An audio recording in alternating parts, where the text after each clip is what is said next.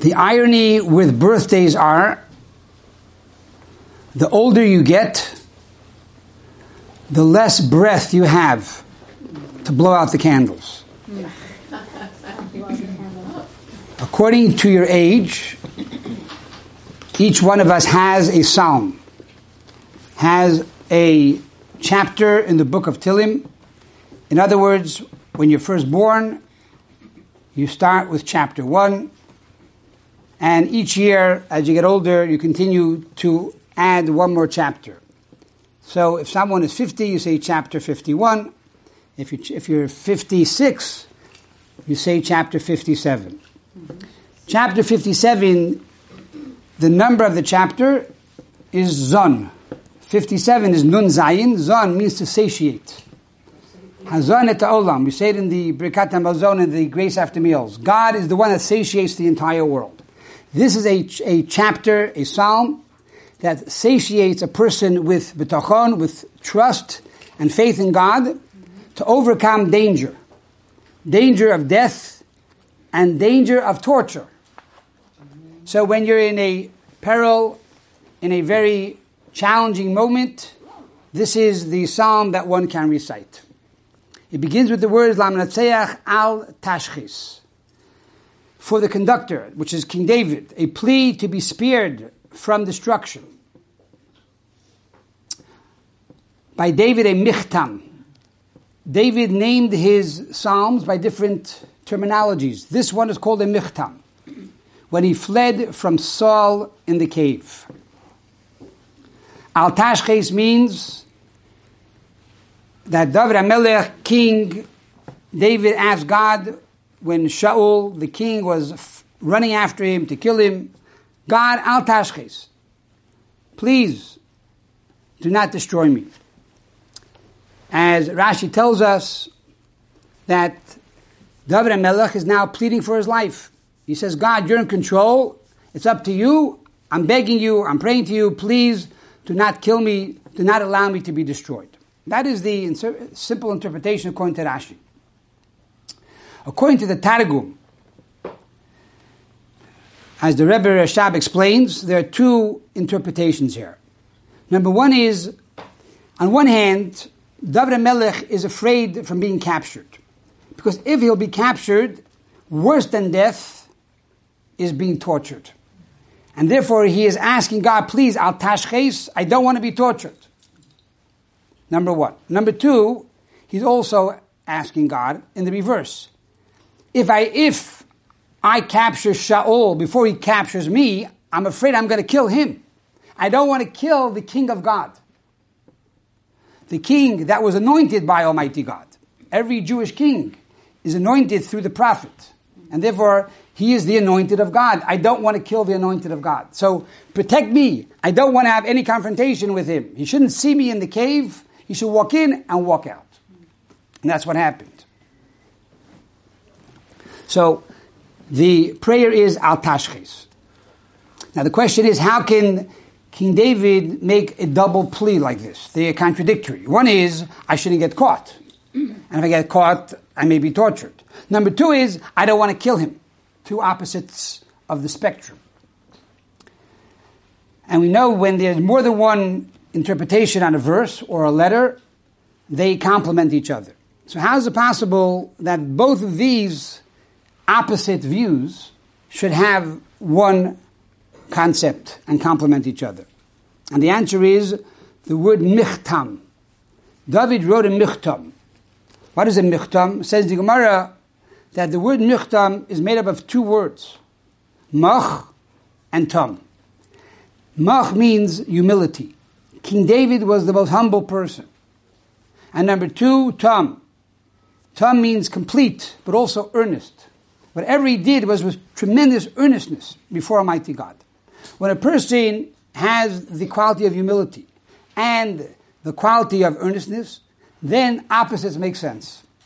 When you are very bold and arrogant, then you cannot go beyond your box. You cannot go outside of your comfort zone. But if one is humble and supple, then you're able to handle two extremes. And therefore David HaMelech was able to ask for these two opposite, contradictory requests by Almighty God. Number one, not to be captured and tortured. And number two, that he should not kill King Saul. Similarly, we go on to verse number 2. Chaneni alikim chaneni. Favor me, O God, favor me. Here Rashi gives a similar interpretation. Why the double terminology, favor me twice? Favor me, number one, that I shouldn't kill King Shaul. And number two, favor me that he should not kill me. Again, this double approach. And then it goes on to say, Uvitzel kinafecha echase. And in the shadow of your wings, I shall take refuge. We mentioned this concept numerous times. Why do we compare God to the shadow? A shadow. And we know that a shadow is really caused by us. When we move our hands in one direction, and there's a sun, it causes a shadow. We move our hands in the other direction. It also causes a shadow. God is our shadow. God is the sun. In other words, the way we establish ourselves, that is the way God reacts towards us. If we say, I am happy, and I will be happy today, everything in your world will be happy. If you say, I'm going to be miserable today, I'm going to find reasons to be miserable, God will be your shadow, and he will make you miserable. So really, we are the makers of our own fate. We create our own destiny. God is our shadow, and God follows our lead. That is the power that God gives each and one of every one of us. Okay. We now move on to verse number 3. Ekra lelikim elyoin lekel goymer aloi. Which means, I will call upon God. How can one call upon God? One calls upon God when you read the Torah. When you study Torah, you are calling God. Literally calling your friend, literally calling your father. That is the concept of Kriyat Torah. If you go to a synagogue on Shabbos, they take out the Torah. It is called the Kriyas Torah, the calling of the Torah. That's the literal translation. We don't say we're going to read the Torah. We don't say we're going to learn the Torah now. We say now, come here, Kriyas HaTorah, calling the Torah. Because really, when you study Torah, you're calling God like a child to a father, Daddy, Daddy, save me. Or you're calling your friend, come over here, I need to talk to you. And God allows himself to be called by us mortals when we study the Torah. And furthermore, Lekeil Goymer Aloi. The God who fulfills for me. The Yerushalmi, the Talmud, Jerusalem Talmud says something very powerful over here. The Jerusalem Talmud says that the heavenly court responds and listens to the court down here. When the court down here makes a law, the heavenly court follows the laws of the courts down here, of the rabbis down here. And this is not only true for a court, but really each individual has this power. Let me explain. There's a famous story in the Tractate of Chulin, page 7, side 8. The famous Holy Tana, author of the Mishnah, one of the authors of the Mishnah. His name was Pinchas ben Yair. Pinchas ben Yair was the father-in-law of Rabbi Shimon bar Yochai.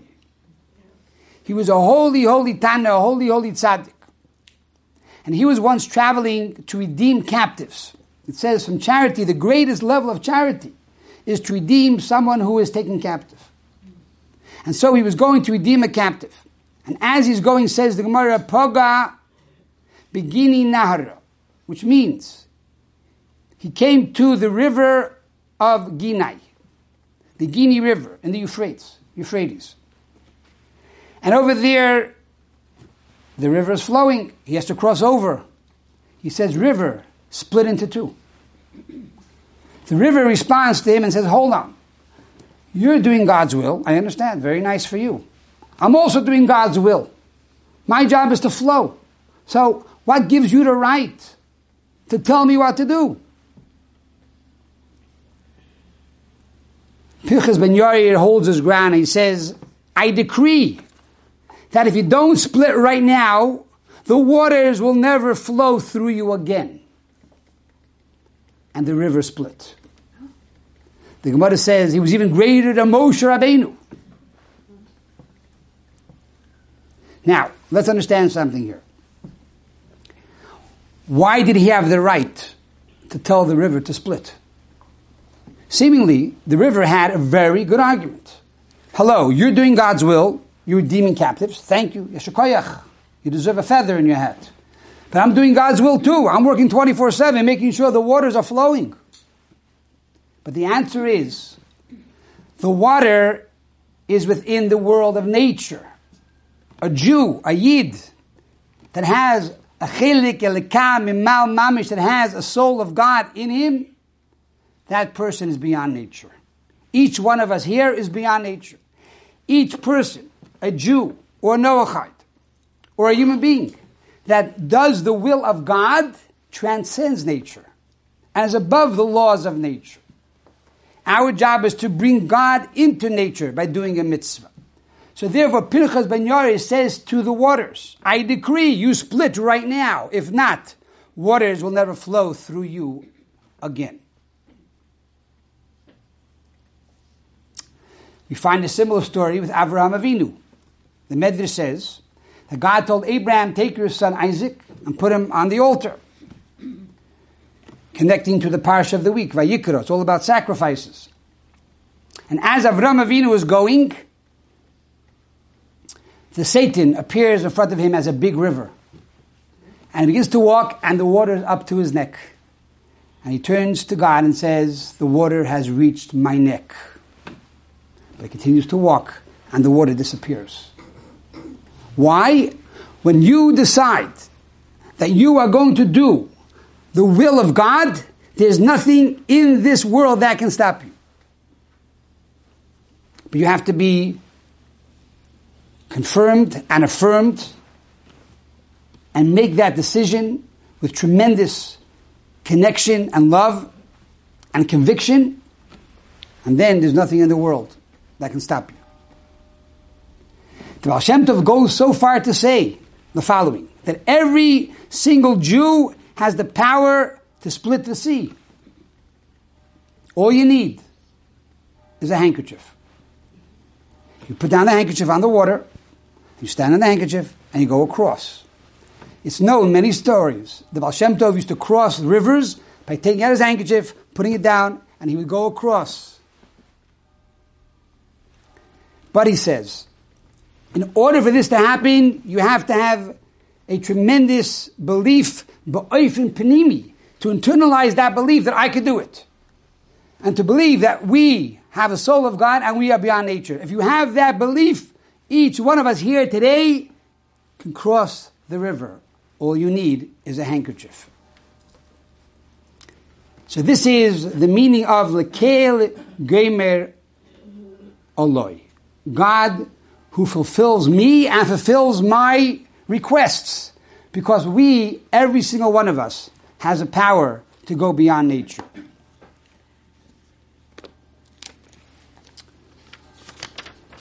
We now continue verse number 9. Urach voidi, ura hanevel, v'chiner, ira shachar.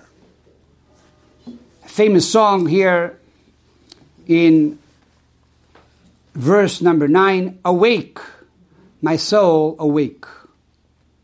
And then it goes on to say, I shall awaken the dawn. To this, says the Gemara, I shall awaken the dawn, but the dawn shall not awaken me. And this is brought down not only in the Talmud, but it's also brought down in the Code of Jewish Law, which makes it a halacha that really one should awake before dawn. Because you should awaken the dawn, and the dawn should not awaken you. And so says the Torah, that one should be strong like a lion in the morning to get up and to awaken the dawn. As the Talmud says, as King David says, I awaken the dawn but the dawn does not awaken me. In other words, even though King David was a king, and we know that most kings sleep in the morning. They get up later than the average person. But King David said, I awaken the dawn. Now the Alter Rebbe brings us down in the Code of Jewish Law, in chapter number 1, and he says, what is the meaning? I awaken the dawn, and the dawn does not awaken me.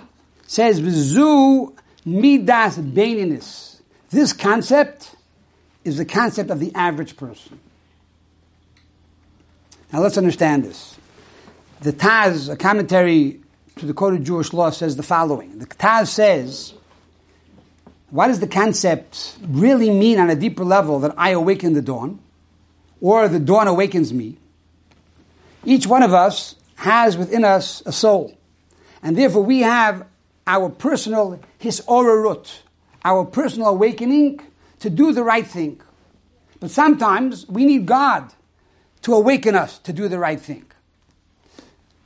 In other words, in life, every day there is a heavenly voice that comes out from Mount Chorev, from Sinai, and gives us inspiration to want to do the right thing. And then there are times in our life when we have highs, like a bar mitzvah, a wedding, a bris. This is a time of divine awakening. God forbid the opposite, times of tragedy, of death, of loss. Those are also divine awakenings. Says King David, I don't need the awakening from above to get me motivated. I awaken the dawn. I don't need the dawn to awaken me. Now that's a very bold statement and a nice statement, but it's not a real statement. Because the Gemara says, if not for the fact that God helps you, we would never succeed. Because the power of the Yetzer Hara, the power of the evil inclination is so strong that it's overwhelming. So we need God's help all the time. So how can King David say, I awaken the dawn, and I don't need the dawn, I don't need God to awaken me? And what's more challenging and more difficult to comprehend is the statement of the Alter Rebbe. The Alter Rebbe writes, V'zu midas beinis, and this is the approach of the average person. You mean the average person doesn't need God's salvation, God's inspiration to do the right thing? So the answer is like this. There are 3 different levels that we're talking about here. In the Tanya, the Alter Rebbe says that the average person is called the Beinani. What is the average person? The average person has the ability to be perfect and not sin. That's the average person. The wicked person has desires to sin, and unfortunately, they succumb to their desires. A tzaddik, one who's holy, a real righteous person, like in every generation there are 36 tzaddikim as a whole. And then there's one like perfect tzaddik, tzaddik Yisoid Olam, the entire world stands upon his shoulders. That person has no desire at all to sin. That person is a constant inspiration for the world. So says the Alter Rebbe, we're talking here about the average person. What does that mean? There are 3 levels. The first level is the Rasha. The Rasha, as we said earlier, means the wicked person, but he's not really bad. He has tendencies, and he has what we call tavot. He has temptations, and he succumbs to those temptations, or addictions. So, the Rasha clearly needs God's inspiration. Because if not, the Rasha will definitely fall and violate the most base qualities and mitzvos that are clearly a violation of the Torah. So in other words, the Rasha needs God to inspire him not to break basic 630 commandments of the Torah. That's called Taivis Isurim, desires for prohibitions. But that's not the majority of the people. The majority of the people are people that will not do evil.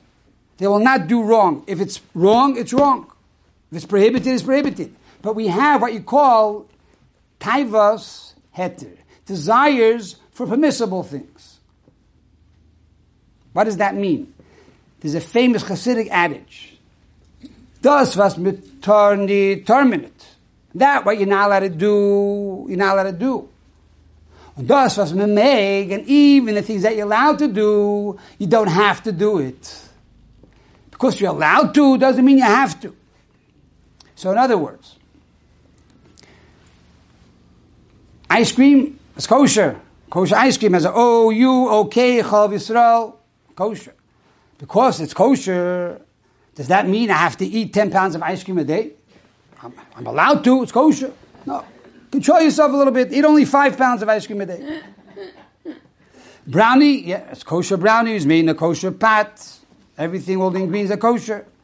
I made a bracha, Baruch Atah Hashem, it's kosher. Because it's kosher doesn't mean I have to eat 20 pounds of brownie a day. No. I can eat 2 pounds of brownie a day, is also good. So that's called taivas heter. I have a desire for permissible things. Here's where the Beinoni, here's the Beinoni has the challenge. The average person has the challenge now. It's kosher, it's okay, I'm allowed to, so why not? But I know that God wants me to control myself. God wants me to have discipline. And then you have the third level of the tzaddik. The tzaddik has no problem with taivas heter, with desires for permissible things, but his battle, his challenge, is to constantly go higher, higher, and yet higher. Now let's go back to the statement of the Alter Rebbe. The Alter Rebbe says, I awaken the dawn, but the dawn does not awaken me. These are referring to taivas isur, the desires for prohibition. And the average person has that ability to overcome that. And you don't need to say, God, help me with that. Because you have to be disciplined enough as a human being to say, no, I can't steal, I can't kill, I can't break the Torah laws. That's a given. Where do I have my struggle? Where do I have my challenges? Taivas heter. When it comes to things that are permissible. Now, should I do it? Should I not do it? So this is the general concept of verse number 9. Ira Shochar, I awaken the dawn. I have the inner strength to overcome what is right and what is wrong. I have that moral compass. And finally, verse number 12, Ruma al Shemayim Elikim al Kol Haaretz Kvedecha. Be exalted above the heavens, O God. Above all the earth be your glory. David Melech always ends at a high note, even though he's in a cave and his life is on the line. He has tremendous betachin, tremendous faith in God. He commits to making new resolutions, to studying more Torah, to doing acts of goodness and kindness, to overcome all his temptations. And he talks about the Messianic era when God will be, Al Kol Haaretz Kvedecha, when God's glory will be upon the entire earth.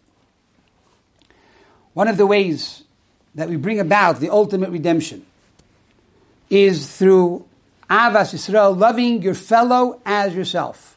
The temple was destroyed because of sinas chinam, unwarranted hatred, and therefore we have to love each other unconditionally. In other words, even when you have good reason why you should despise that person, even when you have good reason why you don't like the person, this is our daily challenge. We have to overcome that deficiency and still love that person. Think for a moment, if that person was your son, your daughter, your child, your only child, who you waited for 99 years to have, and that child did this wrong thing, you would still love that child because it's your child.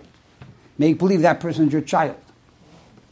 And overlook those faults, overlook those deficiencies. There's a famous story told of two brothers who had fields on either side of the mountain. One of them was married with children, and the other one was not married and had no children. And so the one that had no children said, look, my brother, he has so many kids, and he has to raise them, he needs more food, he needs more money. So at night, when everybody was asleep, he would take a few bundles of wheat, and he would walk up the mountain and down the mountain, and put a bundle of wheat on the other side for his brother to have more food. His brother, who had the children, said, my brother has no children. And one day he's going to get old, and nobody will be there to take care of him. He needs more money now to be able to take care of himself in his older years. And so he would, each night, climb up the mountain and go down the mountain and drop a bundle of grain on the other side of the mountain. And this happened for a number of years, till one night, both of them are going up the mountain, and they meet each other on the top. And they look at each other, and they realize what was happening. Yeah.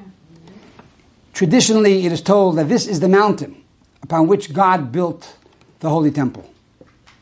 For God said, on a mountain where two brothers love each other and care about each other unconditionally, and care about the other more than themselves, this is where I want to dwell and bring my Shekhinah and bring my presence. It's a challenging request. It's difficult, yes, to say, I have to love someone like myself. And this is something we need to work on every day. But by doing so, Ruma al Shamayim Alikim al Kol Haaretz Kvedecha, by doing so, God will be exalted above the heavens. And then He will come down, and above all the earth will be His glory.